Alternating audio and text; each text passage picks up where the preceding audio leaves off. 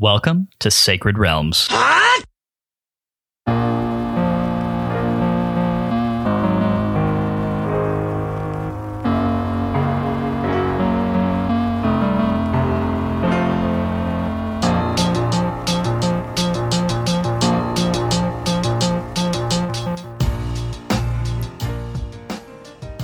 It's a great day in Hyrule, y'all. Welcome to Sacred Realms, a Zelda retrospective podcast.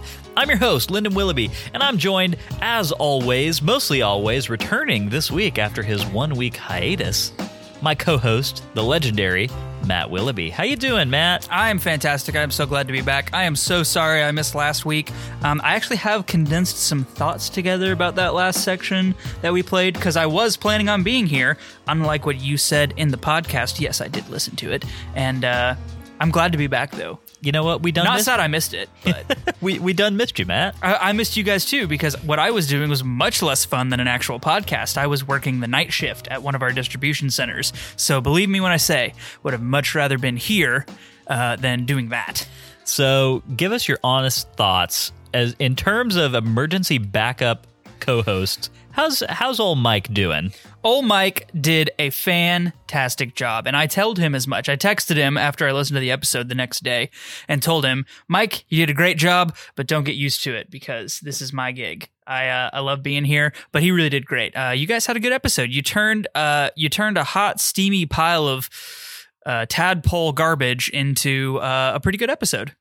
Well, thanks. I mean, I think that's the best possible scenario that could have come out of any of that, so appreciate you. Yeah, I totally agree. And just to iterate, because I did not reiterate because I didn't get to say it last week, but that section of game sucks, except for everything that happens in the Lanayru Desert, which is amazing, and the boss rush to get the Hylian shield is awesome. I also, and I actually don't think Mike and I really touched on the boss rush much. I like you were supposed to in side quests and then didn't. Well, I mentioned it, but he hadn't done much of it, so whatever. So I like that boss rush just because I like most of the bosses in this game. That being said, it's kind of a drag. Like, I wish that you could choose them in any order that you wanted, because if you're going to have to fight them all anyway, because it's sort of a drag when you get halfway through that and then you end up with like 2 imprisons in a row. Well, so the funny thing is, though, you don't have to fight them all to get the Hylian shield. You only have to beat, you can skip one of the 3 imprisoned fights. If you beat all of them, you get another piece of heart. If you beat all but one, you get this absurdly sturdy shield, which is the Hylian shield. Yeah. And and the way I know that is because I did the boss rush before I even went back to Farron Woods to do the 3rd imprisoned fight, and I still got the Hylian shield. Yeah, so did I. You can do it without unlocking all 3 imprisoned fights. Yeah.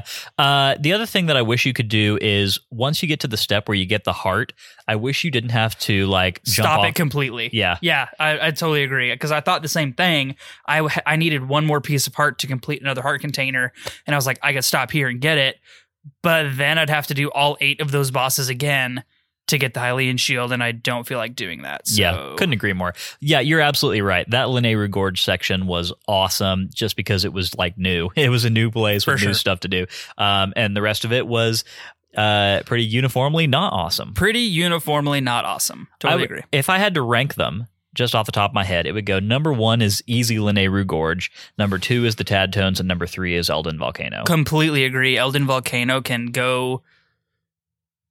I can't say what I want to say, but you know what I want to say. it can go do inappropriate things with a large variety of unseemly people. Exactly. Yeah. Exactly. It's absolutely the worst. Yeah, it's terrible. Cool. All right. Well, I'm glad that your thoughts align with ours so that at least we weren't missing a huge dissenting opinion. If you would come into that episode preparing to defend it to the death. Yeah, die on the hill of the Song of the Hero is the best part of this game. Absolutely not. That would have made for some good podcasts, if nothing else. It's true. It would have. Dissenting opinions make for good podcasts. Oh, man. Well, Matt, cool. Glad you could just succinctly wrap that up for us. Glad to have you back this week, like I said, because we have a significantly more fun section of the game to get into. The finale of this game. We're wrapping it up this week. We have come to the end of our Skyward Sword journey. 10 weeks later, which sounds like a long time, but it feels like yesterday we were talking about Farron Woods. for the first time. Couldn't agree more. And These things just go so fast. Weird. It's very weird to know that we're here. And then like I look back on the last 10 weeks, they're a blur for a lot of different reasons, but I'm like, man, I so enjoyed my time with this game. And I know we're going to get into this a little bit later and also on the next episode, so I'm not going to, wax philosophical about the game right now, but just like I've enjoyed it so much that it doesn't feel like it took us 10 weeks to play this game. Yeah, agree. And this is just a reminder to everybody, after this episode, next week we will have one more Skyward Sword episode. As is our custom, we will have a recap episode where we kind of give out some awards for different categories of excellence within this game. We rank it against the other games that we've played, and have a bit more discussion, just kind of closing the book on this one. Before we move on to the next game that we're going to play, which I'm just going to go, I'm prepared to go ahead and announce the win on this. Just call it. All right. Link to the Past will be the next game that we play. Another top down. We go back and forth. And so we're hitting another top down game. And yeah, so the first episode of A Link to the Past will be taking place on Wednesday, November the 17th. Personally, I'm highly excited to get into this one, if for no other reason than because this is going to be the first Zelda game we've done on this podcast that you will be playing for the first time. Absolutely. I am so excited to play this game for the first time ever. I'm coming into it with a very fresh perspective. I have not read anything about it. I have not looked up a game guide. I have not done any research. I'm going in tabula rasa, as they say, blank slate, and I'm going to try my absolute best to do it sans guide, and we're going to see how that goes. There's a few parts that are truly going to frustrate you, so for sure. If I reach a point of frustration, I will ask you first before I go to a guide. Okay. I appreciate that at least. So yeah, there you have it. That's going to be our next game, and we can't wait to get into that. Matt, do you have anything else you want to say before we hop into housekeeping? Just that we just spent the last hour or so talking to the guys over at Hyrule Podcasters. We did a nice, fun little interview with Ben and Pat. Hyrule Podcasters, as they say, and we had a lot of fun. As they say, and as we said. As we said at the end of the episode. It was a lot of fun. Go check them out. Give them a like and a follow on Twitter, Instagram. They have a Discord channel where we did our interview. I believe they're planning on uploading that audio, I believe, in their Discord, so go ahead and check that out. I think we'll be trying to snag some of that maybe for a bonus episode as well, so you guys will get a healthy taste of Ben and Pat and Matt and Lynn. Yeah, we had a great conversation about what led us to want to do a podcast in the first place, what that process was like, how we go about getting guest talent on our podcast, where it's going next, even after A Link to the Past, and covered a lot of different ground, including some of the hot controversies of the moment, one of which is the pricing and the quality of the Nintendo 64 online expansion for the Switch's online. So yeah, honestly, it was a really great time. We talked to them for about an hour, and it was a ton of fun. So be looking forward to that. It's fun stuff. So yeah, I think that's all I want to say before we get right into the nitty-gritty dirty of the episode, which there's a lot to cover, so let's jump right in. Before we do that, let's get into some housekeeping. If you didn't know, Sacred Realms is a weekly re-examination of The Legend of Zelda, one little slice at a time. Sacred Realms drops every Wednesday and is available on all major podcast networks. Every week, we play a new section of a Zelda game, then we sit down here to talk and drop our hot takes. I'm going to back this whole thing up. Matt, do you dare me to do this entire thing in a wrestling announcer voice? Please don't, no. But I can do it. You can. How about you do the one at the end in the wrestling voice?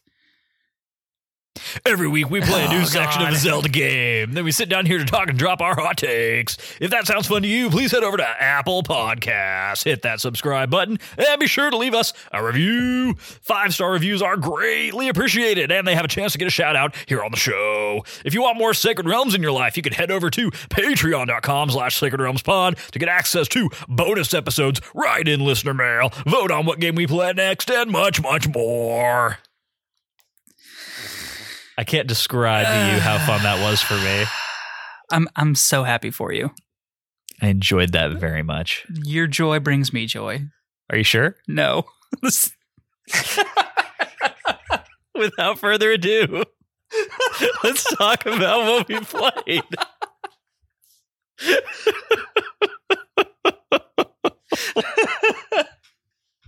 We have too much fun on this podcast. Oh, man. All right. This is the Sacred Realms Rundown, a 6-part analysis of what we played this week and the feelings that it made us feel. Today, we're covering Skyward Sword Chapter 10, which is the finale of the game. Part 1 of the Sacred Realms Rundown is, of course, the plot recap as read by Matt. Matt, take her away. Not in a wrestling commentator voice. No, there's way too much for that. I don't think I could do that for 2,200 words. No, it's not possible. You would require vocal cord replacement surgery. We have come to the final silent realm of our journey, and it resides among the clouds in our ancestral home of Skyloft. We find the entrance to this trial by the main diving platform where our journey began when we won the Loftwing race so long ago.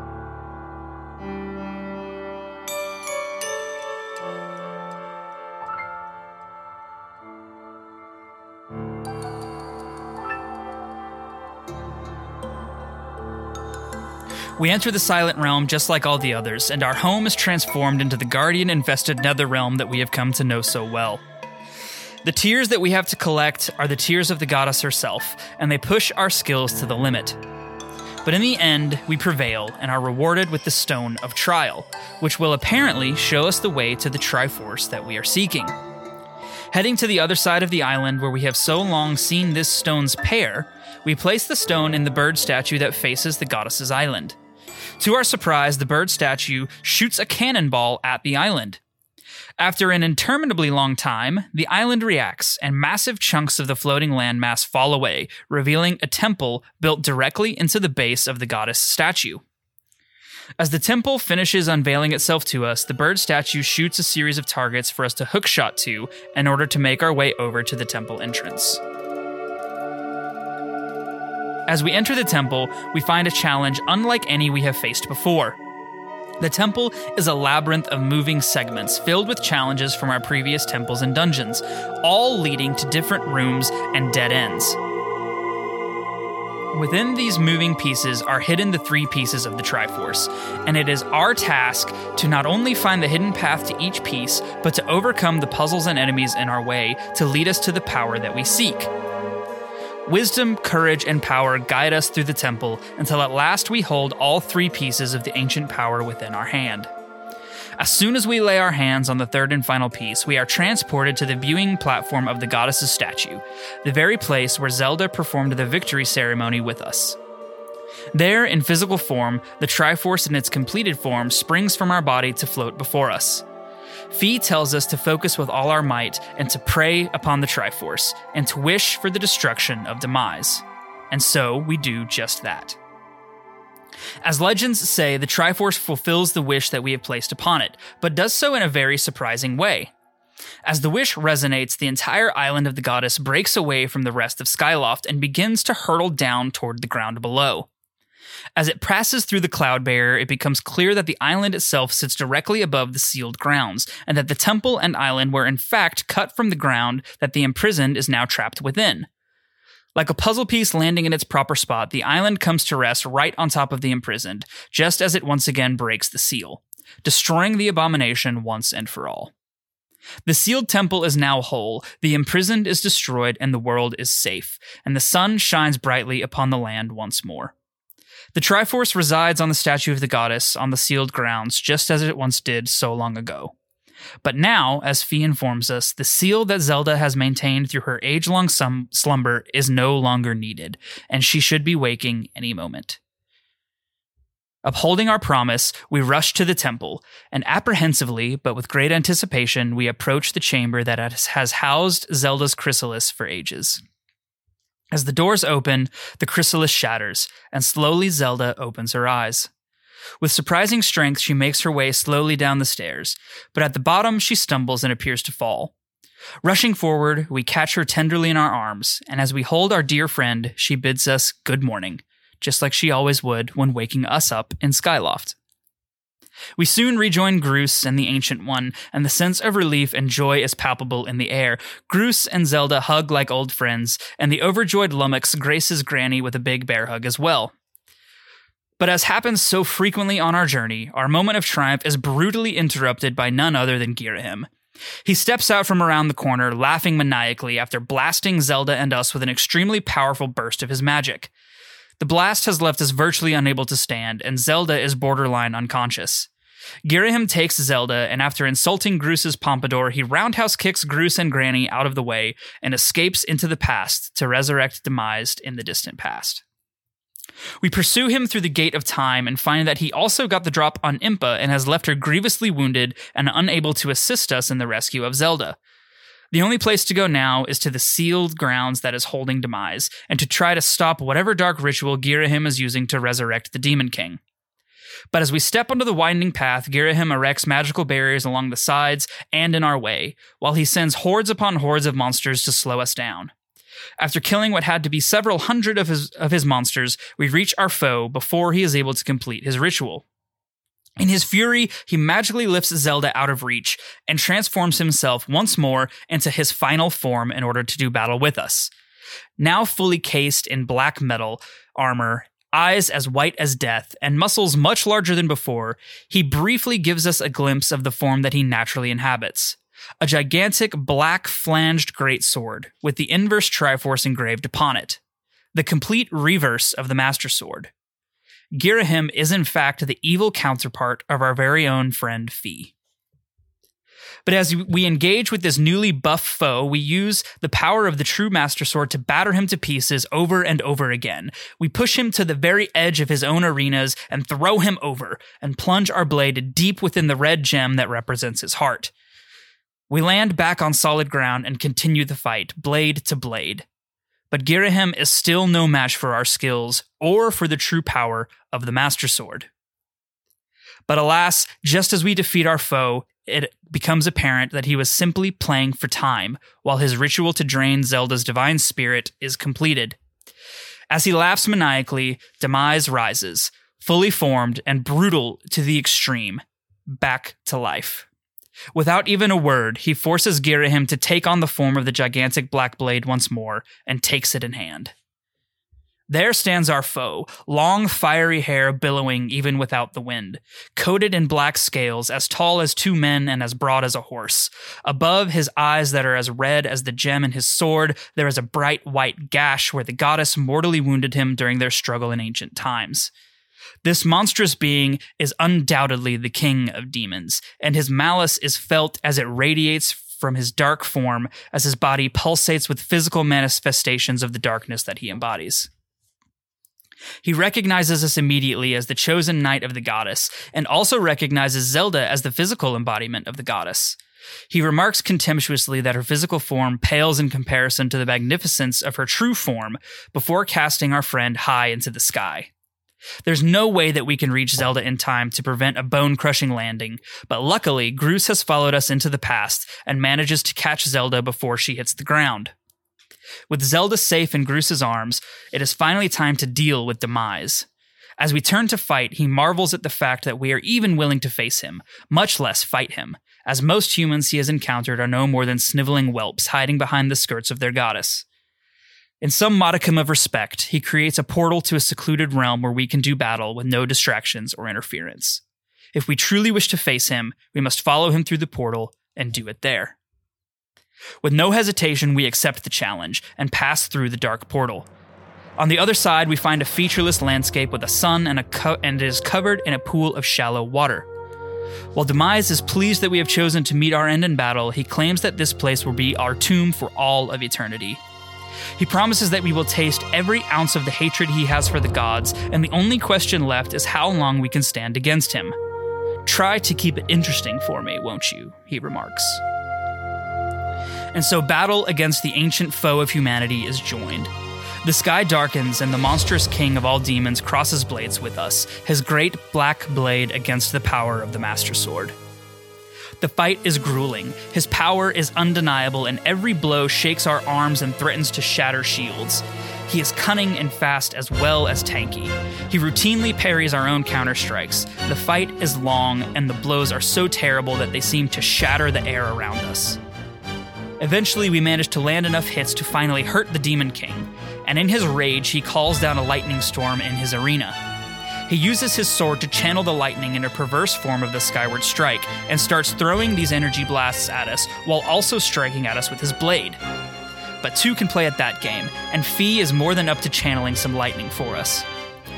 After another long and grueling fight, we cast the Demon King to the ground, but he is not finished quite yet.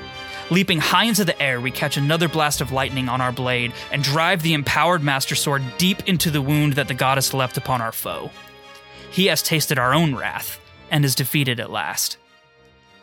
With his dying breath, he promises that his hatred will endure for eternity without end, and that those of us with the blood of the hero and the spirit of the goddess will be doomed to repeat the cycle of bloodshed and horror with him for all time. Demise is defeated, and the portal closes as we exit back to the sealed grounds of the past. As we approach the temple to return to our own time, Zelda pleads with Impa to come with us, but the ever-faithful servant refuses, knowing that someone must be present in order to protect Zelda as she slumbers in this past. In parting, Zelda gives Impa one of her bracelets and a tearful hug. Groose, Zelda, and us return to our time through the Gate of Time, and as we step foot into the present, the gate closes, sealing the past where it belongs. As we enter the temple again, the Ancient One is waiting for us, caressing a beautiful, iridescent bracelet. She embraces Zelda and says that she told us that we would meet again. And in that moment, she fades away into pure light, her purpose fulfilled. But the goodbyes are not yet over, it seems. Fi comes from the sword and tells us that we must place the sword within the pedestal in the temple so that Demise's spirit, which is trapped within the sword, can fade away in safety. With their task complete, it is time for her to enter a sleep without end inside the sacred blade. With great sadness, and only with Zelda's encouragement, we approach the pedestal and place the sword within it. But as we leave, our faithful friend comes to us once more. She talks to us about the time that we have spent together. I have come to consider the time we have spent together as some of the most precious data I have on record. And I wish to say to you something which I have heard many people say over the course of our journey. Thank you, Master. She ends with the sentiment, "May we meet again in another life," and disappears within the blade to sleep endlessly. And so our journey comes to an end. Demise is defeated, the goddess statue has made the sealed grounds whole once more. The Triforce is safe, and even the Loftwings know that the surface is safe once more, as Groose's Loftwing comes down to bear him back to the sky. But as we stand on top of the statue with the Triforce behind us, playing the harp of the goddess, Zelda states her intent to stay on the surface and build a life there. Maybe, most definitely, we will stay with our love and do the same. Build a life on this lush surface in the shadow of the Triforce.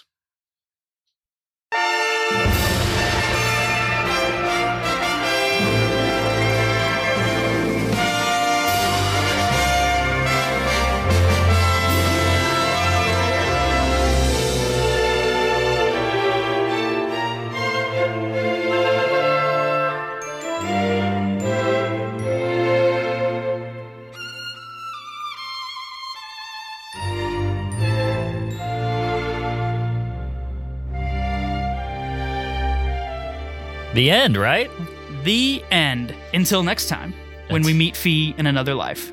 Might have something to say about that later. Let's go ahead and get into part 2, which is our takes, where we talk about how we felt about this section of the game. Look, finale sections of Zelda games mostly take place on rails, for the most part. Like, you can deviate a little bit if you want to, complete some other side questy stuff, it's all good, but for the most part, once you get into the final sequence of events, you're going from one thing to another thing to another thing, and it kind of just, like, ferries you along, at a very expedited pace, because, you know, at this point, it's time to get into the end game. It's time to wrap up the story, and I think Skyward Sword does that really well. From the moment that you embark on the Skyloft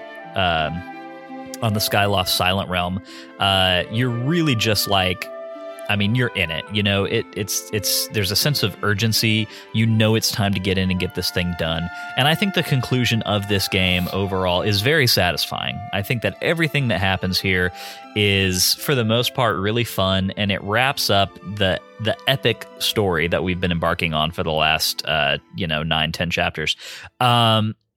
I mean, seriously, one of the virtues of this game being more epic in scope than some other Zelda games is that it's got a lot of narrative energy built up by this point.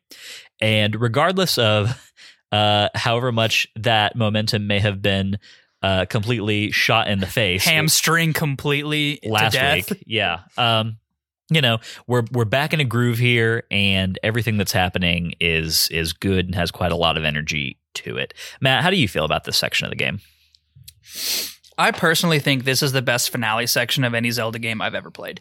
Like the emotional payoff alone of Impa's farewell and Fi's farewell, which almost brings me to tears every time I play it. I actually disagree with you, but continue, and then we'll... yeah. Okay. Well, that's why we have dissenting opinions on the podcast. It has so much emotional payoff from a character perspective.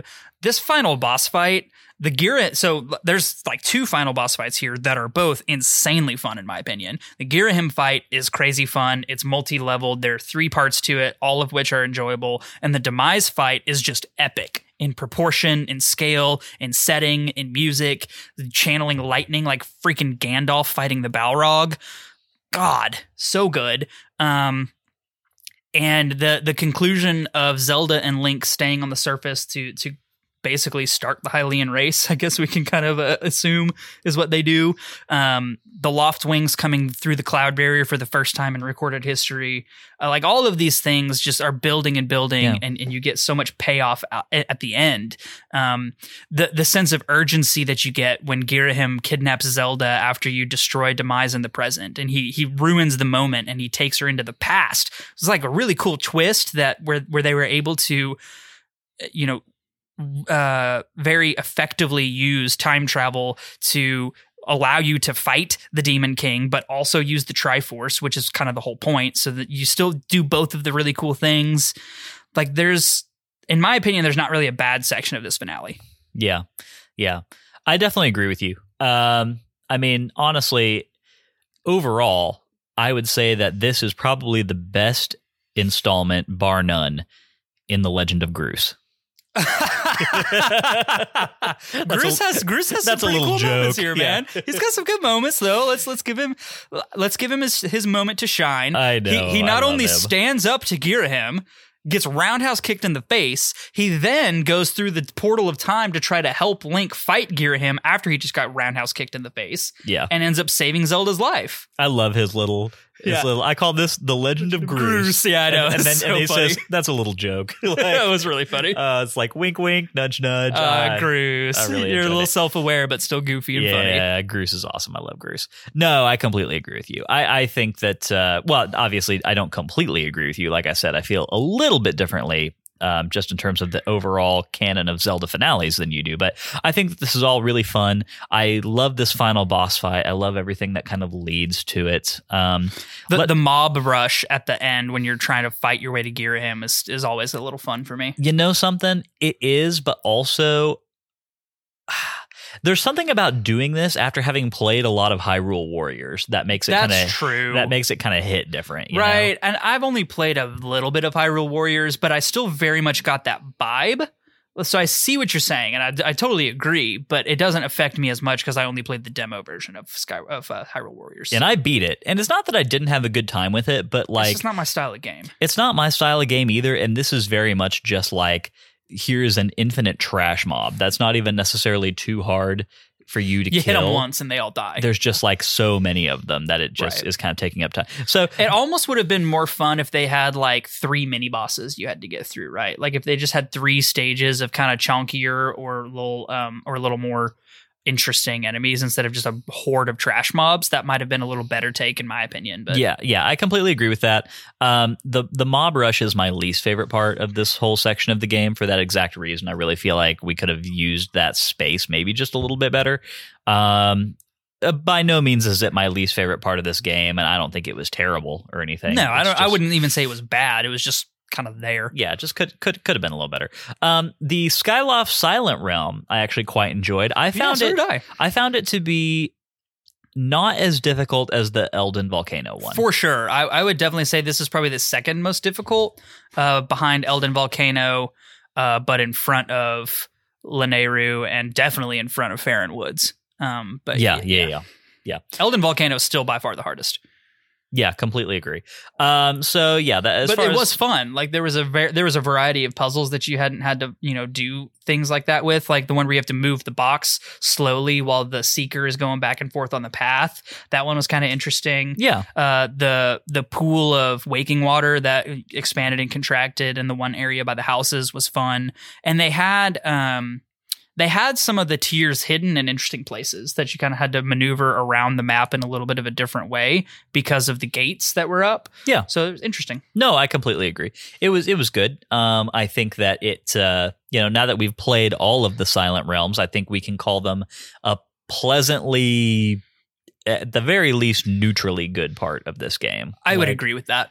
I would say that they don't necessarily add a lot to the game for me, but they are at least a pleasant reuse of the space and a little diversion here and there. I feel like I would like them so much more if they were the only filler in the game, but seeing as they're like the third or fourth tier of filler content, it makes me somewhat frustrated every time I have to stop and do one. But as the Silent Realms as themselves are generally okay. Yeah, definitely. I agree. I do really, from a narrative standpoint, I do enjoy the timey-wimey shenanigans that kind of happen here with the portal of, it's a Doctor Who reference. Oh, yeah. I've never watched Doctor Who, so. Yeah, so, everything that happens with the portal of time from a narrative standpoint is cool, going back into the past and, having to fight Girahim and Demise there after successfully killing Demise in the present. Freaking drop an island on him. Yeah, which is cool. Really epic way to kill somebody. Yeah, so that was all really neat. I think you and I have talked about this before, but I think the conclusion to a lot of the character arcs here is really great, particularly Fee's and Impa's. Mm-hmm. Fee and Impa have amazing conclusions, and Zelda and Groos's characters really come full circle to be what they were meant to be. And all four of those characters have extremely satisfying payoff, in my opinion. Yeah. And, I have a lot of appreciation for games where you actually interact with the Triforce as part of the finale. I completely agree. Because you do not see or, even really hear mention of the Triforce in every Zelda game. In Ocarina of Time, you hear about it a lot, but you never see it. You just see your piece of the Triforce on your hand. Yeah. But you never see the completed Triforce. Yeah, in Breath of the Wild, it's not even really mentioned, I don't think. I can't remember a single instance now. Yeah, obviously there are games that don't take place in Hyrule where it's not mentioned, but Link's Awakening being the obvious example. Twilight Princess, I don't think the Triforce is like a huge element of the story of that game. I think so. But it's much more a part of the top-down games, The Legend of Zelda, A Link to the Past, all of those. And then, of course, it plays a very big role in this game and Wind Waker. So I love it when I know it's like the world's ultimate Deus Ex Machina, where it's just showing up to fix all your problems. But, that's part of The Legend of Zelda, and I appreciate that it shows up here. That's all really cool. Demise as a villain is great. I do wish we had heard maybe just a bit more about him. I think Max mentioned that this game in general suffers from a whole villain swap deal where it's like you're dealing with Girahim the whole time and he seems really cool, and then at the last minute he's revealed to be kind of like a lackey, and Demise is the real big bad. Yeah, so I'm glad you brought that up because I also meant to bring it up, and I have to disagree here because the whole point of Girahim from the very beginning. His whole shtick was trying to resurrect Demise. Like the very first time you ever meet him, that's what he says he's trying to do. So, and if I remember correctly, Max mentioned in his Twitter thread that he compares, Girahim to, he got the Zant treatment, which I don't feel is accurate at all because Zant ends up being just a joke of a villain at the end. I definitely think Zant suffers from this much worse than Girahim. For sure. Like Girahim, at least his whole thing up front is stated and known, and he acknowledges it, and then he fulfills his purpose, and he's still a fun boss to fight, in my opinion, all 3 times that you fight him. I know you don't particularly like his first 2 fights, but like I don't think he got the Zant treatment necessarily. I can see why someone would make that comparison because again, he's not the final big bad. He's just the lead up to the final big bad. But again, that was his whole shtick the whole time anyways. Yeah, so I don't have an issue at the end of the day with Girahim's portrayal in this game. I think it's really well done front to back. I do wish that we had maybe even just gotten like a cutscene earlier in the game that showed Demise waging war on the surface against the goddess. I was something. thinking the exact same thing. Like, man, give me another one of those intro cutscenes like they had at the beginning, but just like showing Demise doing stuff. Like just build Demise up a little bit more before the first time that we physically see him in the game. I think that would have been really effective. I still think Demise is a cool villain. I just don't think that we know very much about him or what his deal really is. I think that he would be one of my least favorite narratively one of my least favorite bosses in the series if it weren't for the whole deal of like now we've got an explanation for why various incarnations of Ganon and Ganondorf continue to like plague Zelda and Link throughout history, And Max made actually another point about that where he said that he feels like this does a disservice to Ganondorf and Ganon and the whole struggle that they have throughout the games. I can see why someone would say that, how they would feel that, a person choosing to be bad, Ganondorf, Ganon, whatever, over and over again is more fulfilling than what he described as like a divine predestination to do a said thing. I get that to an extent, but also when Ganondorf / Ganon are the same over and over and over and over again, their goal is always the same over and over and over again. And Link and Zelda are also always the same over and over and over again. I can kind of see how this works better as this is why it is the way that it is. And Zelda always has revolved around the goddesses, the 3 goddesses of the Triforce. Hylia, who I think is introduced in this game as the primary goddess, the goddess of time. And then, Ganondorf as the king of evil. And that struggle between good and evil was always been kind of at the center of Zelda games, in my opinion. So I think that this kind of gives a backstory to how that began and why it continues in the way that it does. I agree. I agree with Max in that there are certain incarnations of Ganondorf, specifically the Ganondorf as the Ganondorf that started his lineage in Ocarina of Time and then meets his final death in various timelines. In the adult timeline, he meets his end in Wind Waker, and in the child timeline, he meets his end in Twilight Princess. That version of Ganondorf has got some real like motivations and reasons for being evil that have nothing to do with like an eternal curse and more to do with the fact that like, he's raised in the desert and he's jealous of the Hylians and all the prosperity they have. And like, I think that this idea of the eternal curse of Demise can still be attributed to that character. But I do think that character was already interesting enough without it. I do think that this whole idea of the curse lends more interest to Calamity Ganon in Breath of the Wild, which is like, that version of Ganon is very much portrayed narratively as like a primal force of evil that manifests itself every few millennia. Like Calamity Ganon is very clearly not the same person as Ganondorf from Ocarina of Time. Ganondorf from Ocarina of Time. He is the same primal evil that has just remanifested itself after a certain amount of time. And I think that that's really cool. So yeah, I think it's a cool concept that works better for some incarnations of Ganon than others. But yeah, I think that's about all I've got to say about that. Matt, let's go ahead and get into part 3, the dungeon map, which is where we analyze this week's dungeon from mechanics to music and more. Obviously, this week we are talking about the Sky Keep, which is a finale dungeon through and through. It is a mix and match, kind of every little bit of gameplay from the rest of the game thrown into a pot, and you've got to get through it all in order to get to the final boss fight. Zelda games have a tendency of doing this kind of final dungeon. I think the one that this is probably the most similar to structurally is the Ocarina of Time, Ganon's Castle, where you've got to get through different rooms of Ganon's Castle that all take their theme from the dungeons that you played, and you got to beat those before you can go fight the final boss. This is very similar to that, with the added wrinkle of having to rearrange the tiles of the dungeon in order to progress through it. And that's fun, I think. At least there's some thinking that you have to do around the arrangement of those rooms and some strategic backtracking through them that is required. That being said, I mean, you know, all of this is like, there are some interesting puzzles in here, but I do wish that it maybe had a bit more of its own identity room to room, past just feeling like this could have just been a room of a dungeon on the surface, you know?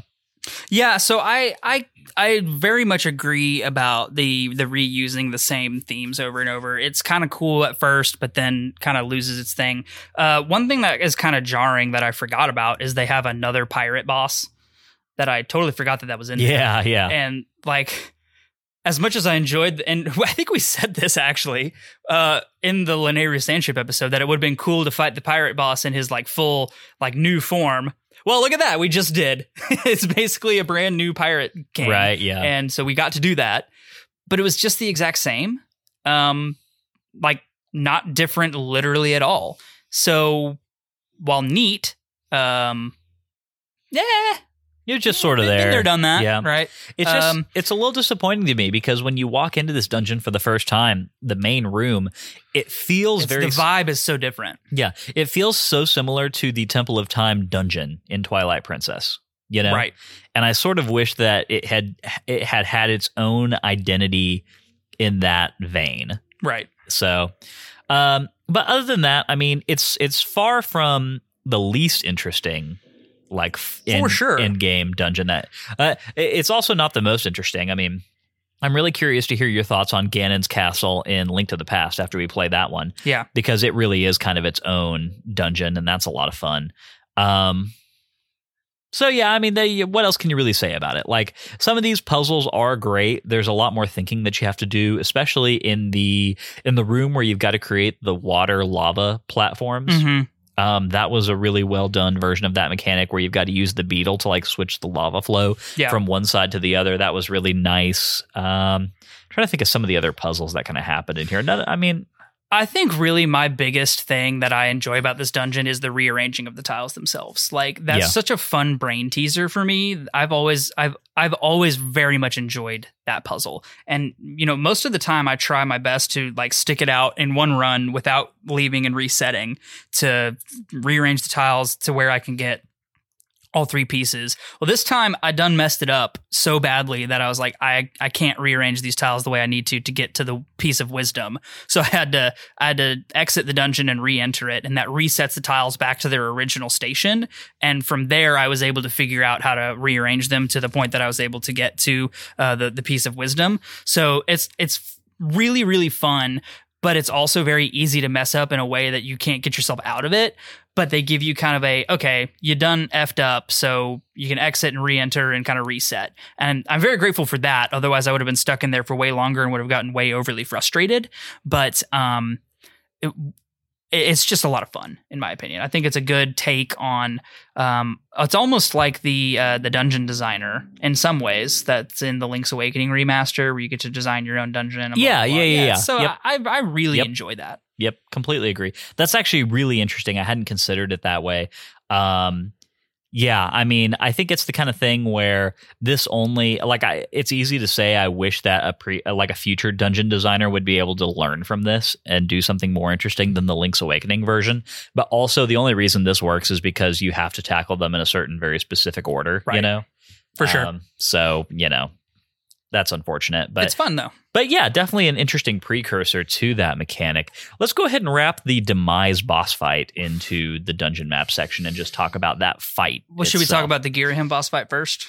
Yeah, let's do both of them. Girahim and then Demise. Sure. So Girahim, the final form of Girahim is aesthetically super awesome in my opinion. I think he looks really cool. Yeah, he's a real, he's a chunky boy. He's a beefy boy. He'd done some powerlifting exercises. I really, really like how he rearranges the arena to a vertical space. And then the style of fighting that he goes for at the top, where it's fists, he's trying to beat you up. Like, that was kind of cool. And I've watched as I was writing the plot recap, I was kind of watching a playthrough by Beard Bear on YouTube, and he does a really good no commentary playthrough. If you ever just want to watch somebody play through Skyward Sword instead of playing through it yourself, his is really good. It's really fun, and there's a lot of different ways to tackle this. I personally relied heavily on shield parrying because I had the Hylian shield, so I wasn't worried about my shield breaking. So I was relying heavily on shield parry to stun him in addition to hitting him when I was getting him back to the edges, and it's really, really fun to do that. Also, he throws in some counter attacks there that are really interesting that he does well, where he'll flip you around. So if you get him to the edge and he gets a successful counter attack on you, he'll actually flip places with you and can push you over the edge. And like the first time he did that, it caught me off guard and I actually fell off the map and got hurt. And it was really like kind of one of those like, oh, cool moments. So I had fun with that. And then, dropping him off the platform and doing a final strike on him to stab him in the heart was really fun, which I finally got the stick and button layout final blow down. And I did not actually have a problem with it for this fight or the Demise fight, and I felt more accomplished about that than anything else in this game. I don't know what the difference was, but I got it right both times in the Demise fight on the first try. In the Girahim fight, every level that I knocked him down, I ended up just like sitting there going like yeah for like for like 30 seconds. Like, come on, just do the thing. And obviously I muddled through and finally got it done. I still think that that's the most frustratingly implemented mechanic in this whole game for the stick and button, for sure. Yeah, is that stupid final blow. Like, God, man. Yeah. So whatever. But I agree, this Girahim fight is a lot of fun. It's easily my favorite of the Girahim fights just because it's a lot more varied than the other ones.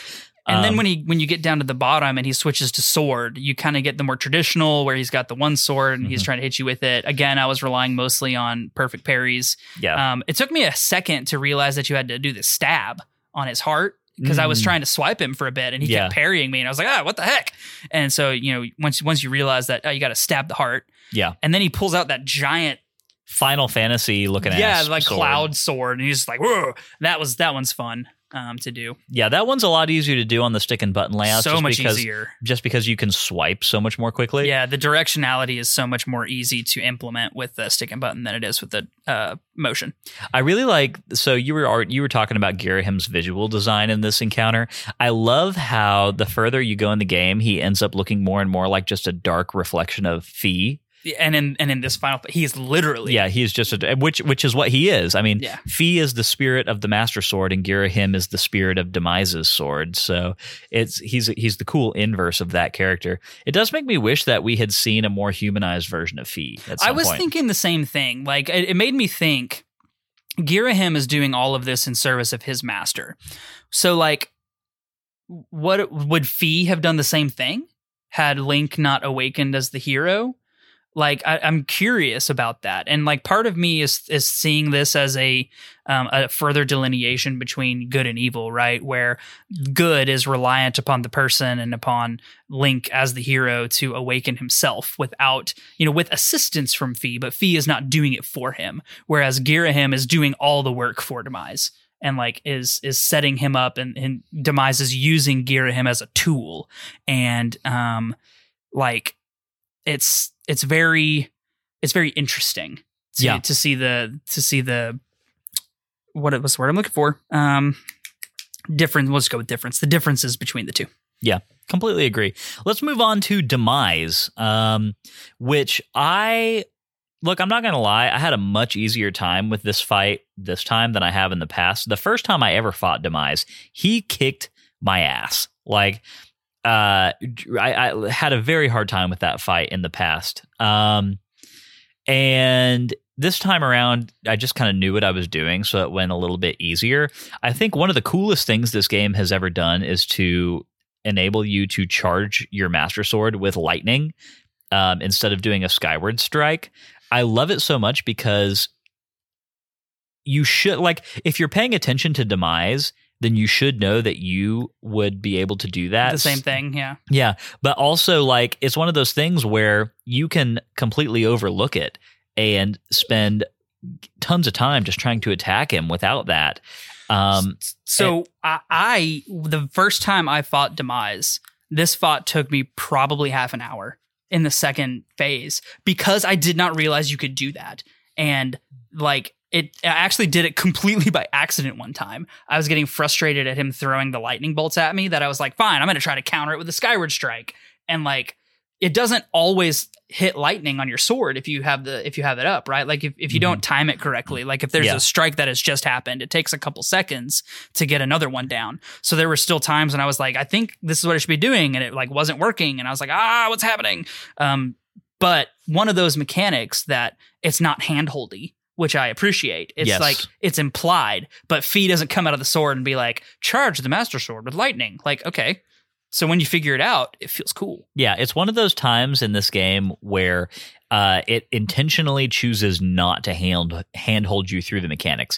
And I really appreciate that because one of the main complaints that people have about this game is that it occasionally just makes it way too easy in terms of telling you what exactly you have to do. And in this case, it really is just you trying something and figuring out, oh, that works. Here we go. And so, yeah, that power fantasy as well is just amazing. Charging the Master Sword with lightning and then shooting it at Demise. I think this fight is really fun. It's a lot easier if you have the Hylian shield. Yeah. Oh, for sure. I love having the Hylian shield.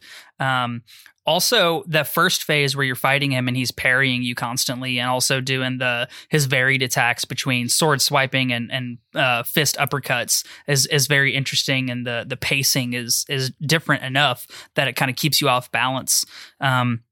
And there's also no visual cues to whether or not you actually land a hit. Like, he doesn't recoil. He just kind of takes it. And you're like, wait, was that a successful hit? I don't even know. And you just kind of end up going through it and doing it enough times to where you think you're making contact. And finally he's like, he gets, hurt and thrown backwards. Yeah.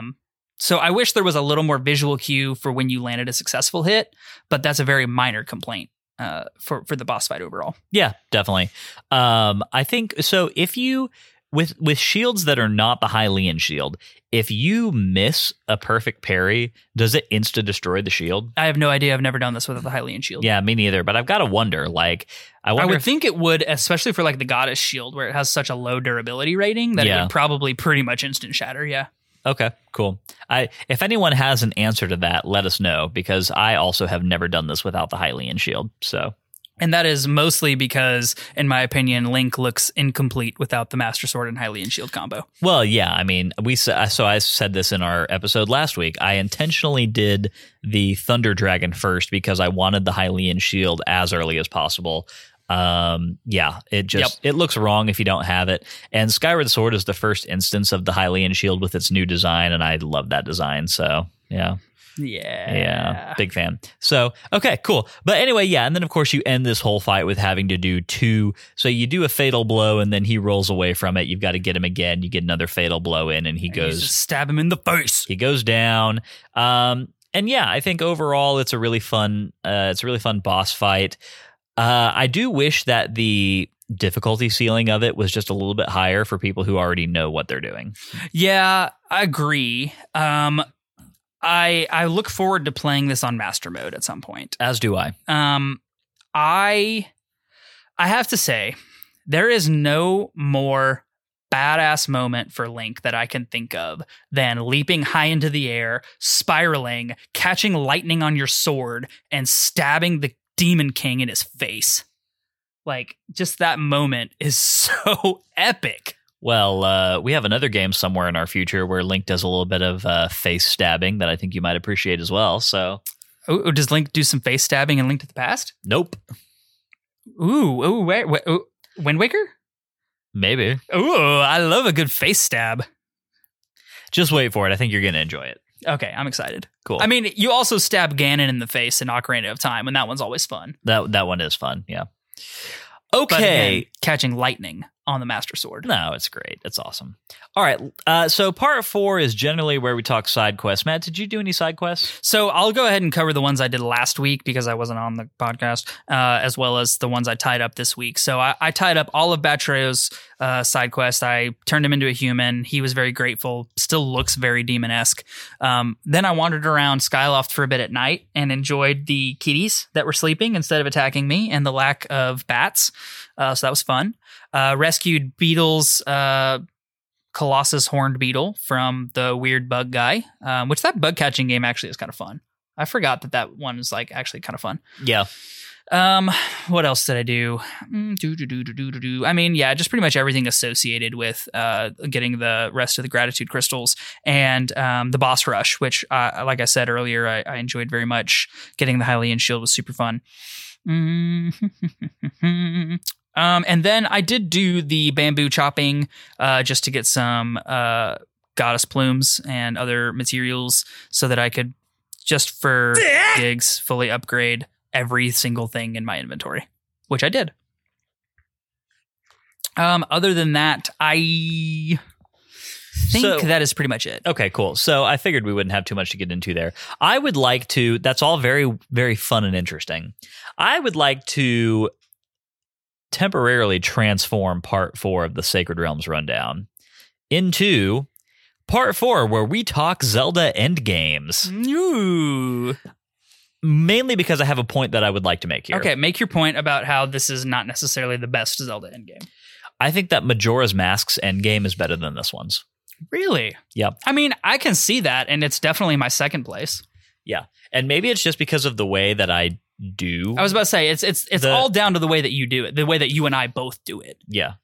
Like, that's why it's so much more. I think it just has so much more intensity and lead up to the going to the moon, beating the final boss, and then like all the emotional catharsis that you see in like the final credits roll when you see all the people that you've helped throughout the game. You know, I just think it's got a little bit more emotional weight to it. Well, yeah, that ties out just for you and me, because the way we beat Majora's Mask, and we're going to get into this when we play Majora's Mask, whenever that is you beat all 4 temples. You do the Kaifi and Anju. We're talking in your final 3-day cycle. Yes, you do this all in the 3 days. You beat all 4 temples. You save Romani from the aliens. You do the Kaifi and Anju wedding quest, and then you go to the moon and kill Majora. I also save Lulu's eggs. Oh, yes, I do that as well. Yeah, thank you for. I was like, there's one more thing that I know I do, and I can't remember what it is. But yes, save Lulu's eggs. Yeah, all in 3 days, which is kind of difficult, to be 100% honest. Yeah, and the monkey and the Deku princess, but you just you get that done just by virtue of beating Adalwa. Yeah, I was about to say, you do that by beating Adalwa. You it's literally. You just you don't have to. You could beat Adalwa and just warp out of there. Yeah, head out. Yeah, but it takes 2 seconds. Yeah, but I saved the monkey for sure. Yeah. So. Anywho, so yeah, I guess that's where we differ, but I still think it's a really good. And I have to say that I appreciate Majora's Mask and that ending as much as you do. I think the reason I appreciate this more is because it revolves around the Link Zelda demise relationship, which is the centerpiece of Zelda in general. So like to me, as Zelda as a franchise as a whole revolves around these 3 characters. And so seeing the emotional payout for each of them, seeing Link realized fully as the hero, the holder of the Triforce, and the defeater of Demise, seeing Demise brought to his knees by the Knight of the Goddess, and seeing Zelda take her place as the guardian of the Triforce and the founder of the Hylian race. Like all of those things distill down into the starting point for the rest of Zelda, and also just a very satisfactory conclusion for these 3 characters, and also of course Gru, Simba, and Fi. Yeah, sure. I can't fault you there. It's all good reasons for the way that you feel. For sure. Let's get into part 5, which is Z-targeting, where we lock on to fascinating characters or enemies that we have happened across. Lots of good choices to get into here. Lots of good choices. I'm going to... Do you mind if I go first? Yeah. I'm going to go ahead and use my Groose. You used your Groose already. When When he did the big bomb catapult. did I? Yes. That was okay. That was 2 weeks ago. You're right. So you can pick Link, Zelda, Demise, Impa, Fi, any of the others. Then I'm going to go with Impa. Good one. I think that Impa, I mean, obviously she's a character that recurs throughout many, many Zelda games, and she's quite different in most of them. All of them, really. Yeah.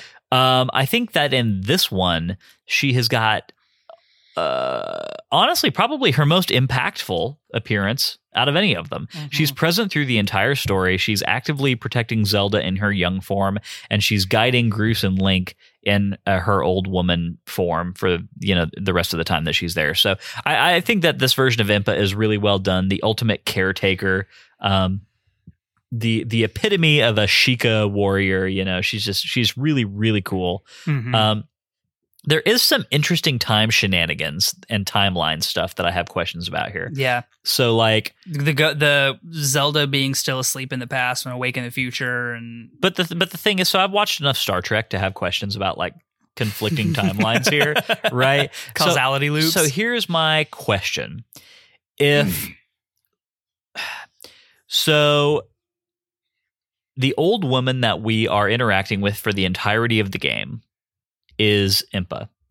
And she's Impa after having been the young Impa that was guarding Zelda for the entirety of that timeline, right?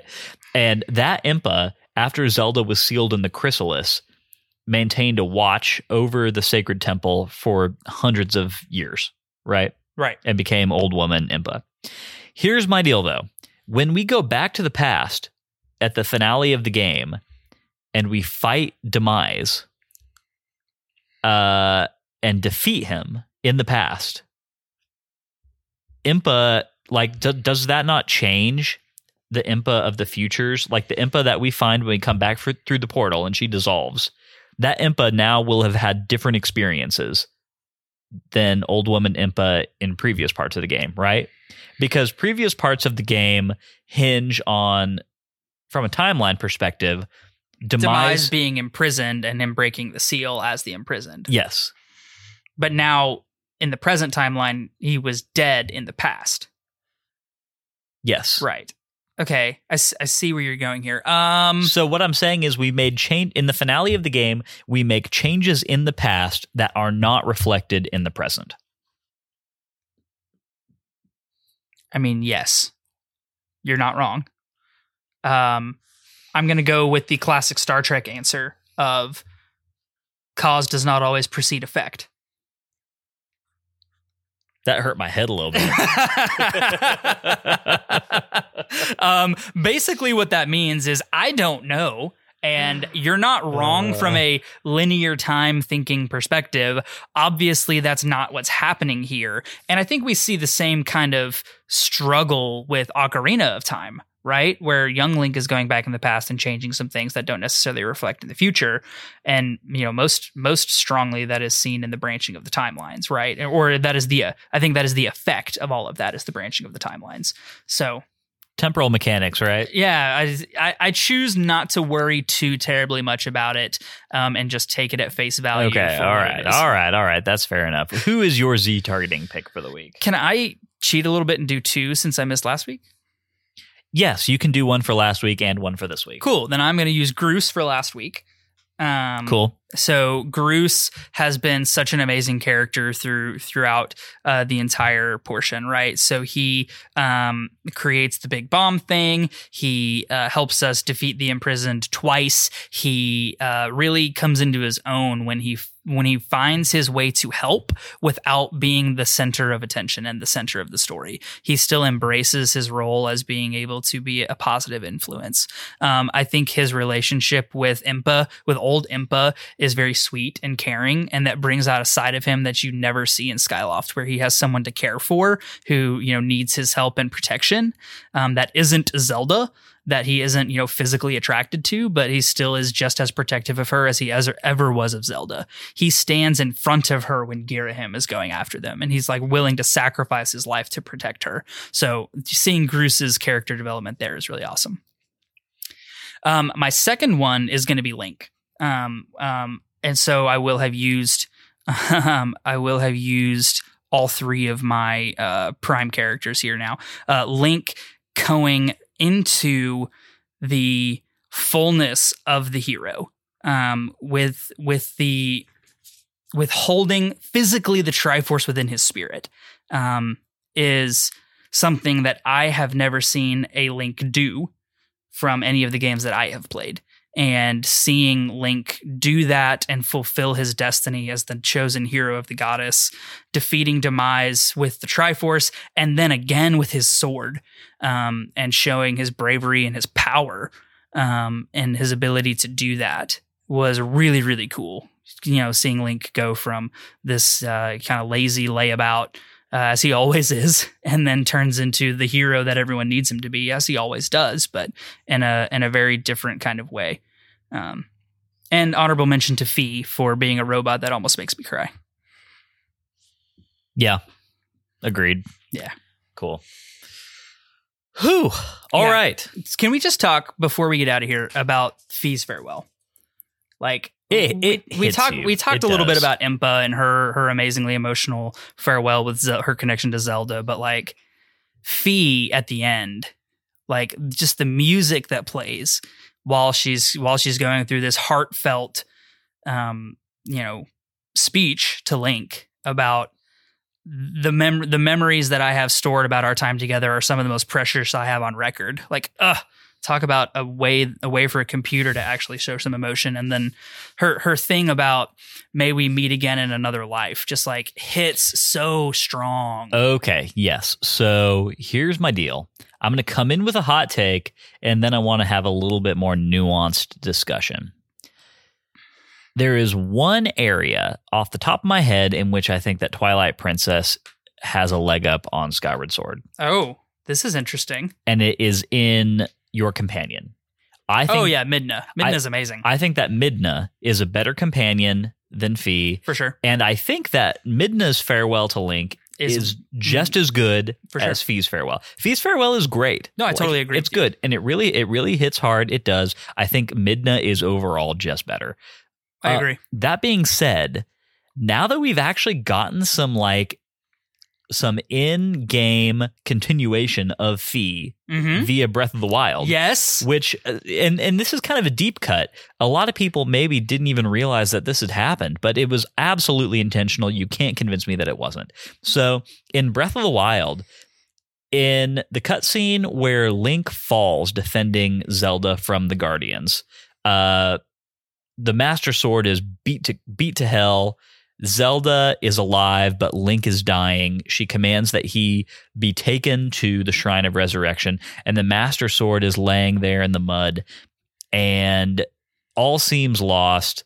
But then the Master Sword glows, and it makes the Fi sound effect. And Zelda says in dialogue that she heard the sword speaking to her. I mean, this is very obviously Fi. Right. Oh, for sure. It is very obviously Fi. And to me, it also further gives reason to the Master Sword only ever being able to be held and used by Link. Yeah. Fi chooses Link. She resonates with the spirit of the chosen hero. And Fi being, as Girahim was the embodiment of the sword, has the power to deny a user. And so Fi resonates with Link, and I love that. Yeah, I definitely think that from a lore standpoint, the fact that Fi has been present in the Master Sword for every incarnation that it's existed after Skyward Sword is really cool. It's a really cool bit of narrative building, and I really, truly do appreciate it. And it's one of those things where when I see that cutscene in Breath of the Wild, it means something to me. Yeah. It means more to me than it would have otherwise. It's a really cool bit of connective, continuing tissue that the Zelda series does not do a lot. And I remember the first time I saw that cutscene, as soon as Zelda said she heard the voice in the sword, and the sword, flashes and does the Fi noise, I was like, I think I texted you immediately. I was like, oh my God, Zelda just talked to Fi in the sword, in that flashback. And it was jarring in a cool way. Yeah. So anyway, I think you're right. That's all really cool, and it sets up some really neat stuff. And I hope that that's just capitalized on in the future, because the reality is we have only ever had, so Skyward Sword came out, like 10, 11 years ago. Right. We've only ever had one mainline Zelda game since Skyward Sword, and that is Breath of the Wild. Right? Right. So we're going to have Breath of the Wild 2. And I hope that this is a trend that is continued throughout the Zelda games going forward, where not necessarily you need to have played past Zelda games to understand things that happen. But you get some special cookies out of there. Yes, but for people that have played them, throw things like that in there, because it really just does make it very special. It creates a sense of continuity that is very rewarding for longtime players. So yeah, totally agree. Yeah. All right, let's get into part 6, which is our final thoughts. Matt, why don't you go ahead and wrap this up as succinctly as you can. So Skyward Sword takes what has been the most narratively heavy Zelda game in really probably existence and takes it to its final conclusion in a very satisfying way. There is an enjoyable dungeon, there are 2 very enjoyable boss fights, and the pacing, the sense of urgency, and the character building throughout this section are all superb. It ends on a very emotionally satisfying note with some of our companions and dear friends coming to their final conclusions, with Impa and Fi relinquishing effectively their lives as their journey has come to an end. We see not only the end of our journey to acquire the Triforce and defeat Demise, but the beginning of the rest of the Legend of Zelda series, with Zelda and Link beginning their lives on the surface as the first humans to do so in generations, as protectors of the Triforce in the Sealed Temple. And overall, Skyward Sword comes off of a very low note in the previous section and brings it firmly to a very satisfying conclusion here at the end. Sealed Temple is totally the Temple of Time, It's right? absolutely the Temple of Time. Yeah, cool. I mean... Yeah, it is. Obvi. It's got the Gate of Time in it. So, Yeah. Cool. Just making sure we're on a page about that. We're on the same page. Yeah. Oh, man. It is so funny.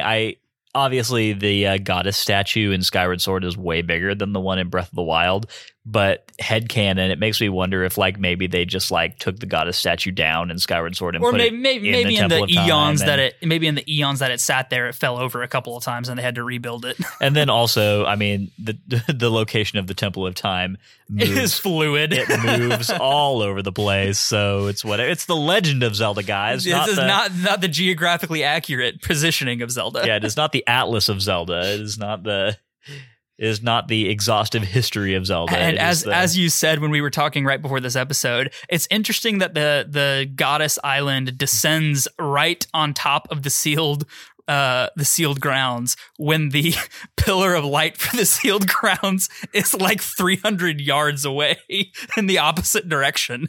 But who cares? It's just boom, right there. These are the questions that we maybe were never supposed to ask. So, yeah, I don't know, whatever. It's all fun. Who cares? Don't think about it too hard. Nah. Thinking ruins it.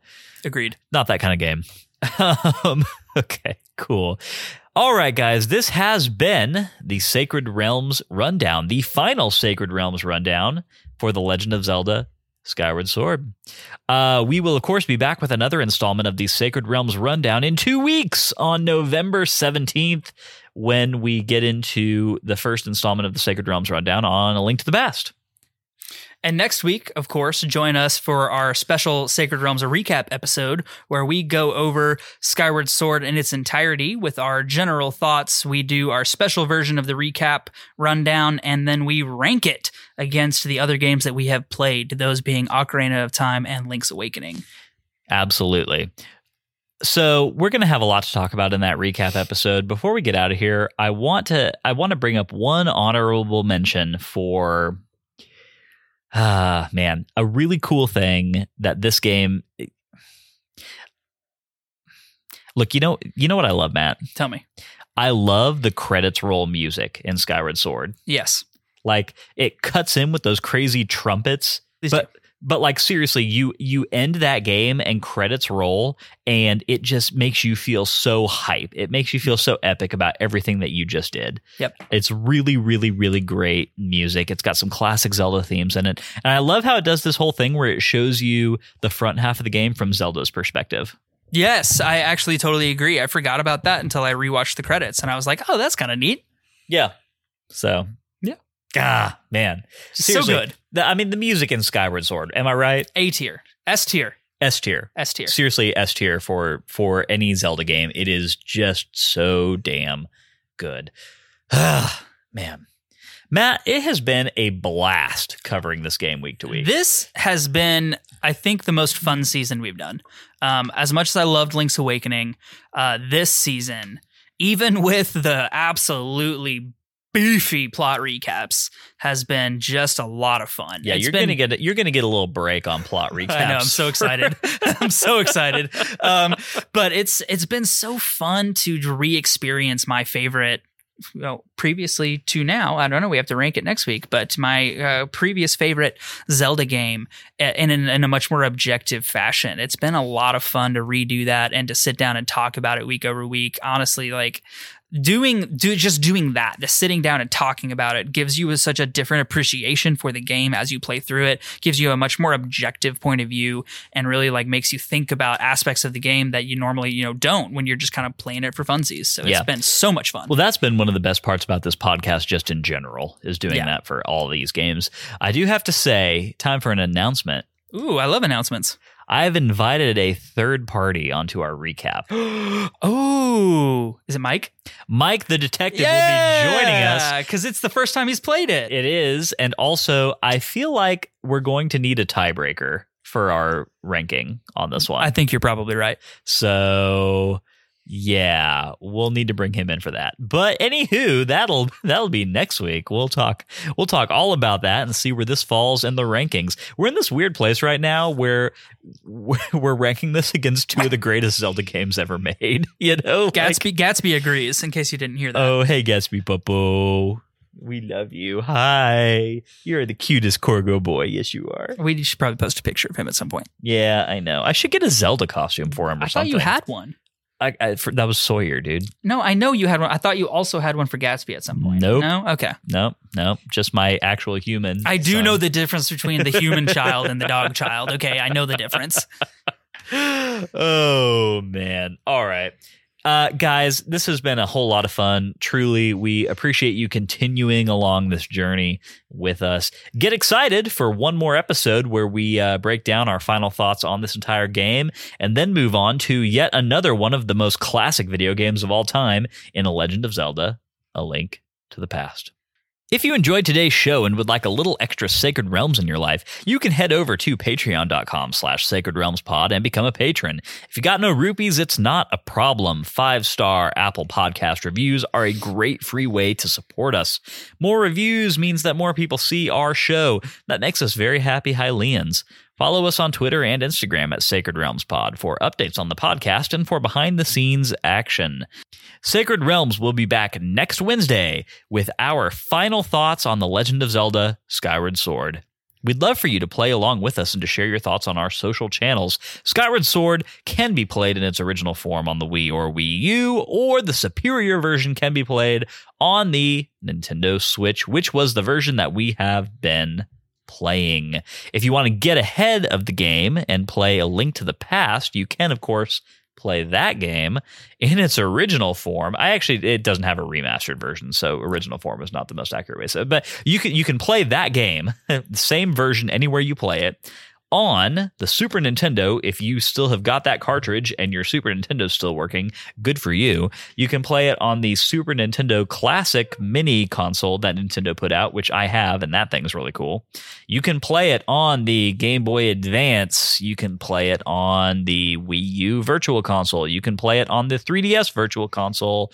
You can play it on, I feel like I'm forgetting at least one. The Switch Virtual Console. Well, that's the big one. So you can play it on the Switch through which is where we will be playing it. Which is where we'll be playing it through the Nintendo Switch Online.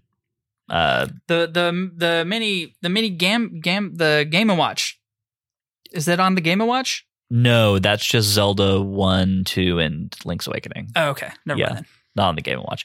But yeah, so obviously, look, if you've got a Switch and you've got a few bucks a month to throw at the Nintendo Switch Online plan, go ahead and do that because it gives you access to a large amount of really good NES and Super Nintendo games, and Link to the Past is one of them. So yeah, it's just a really easy way to play that game if you've already got a Switch, which I'm assuming most of you do. In the meantime, may your hearts be full, may your arrows never miss. We will catch you guys next week.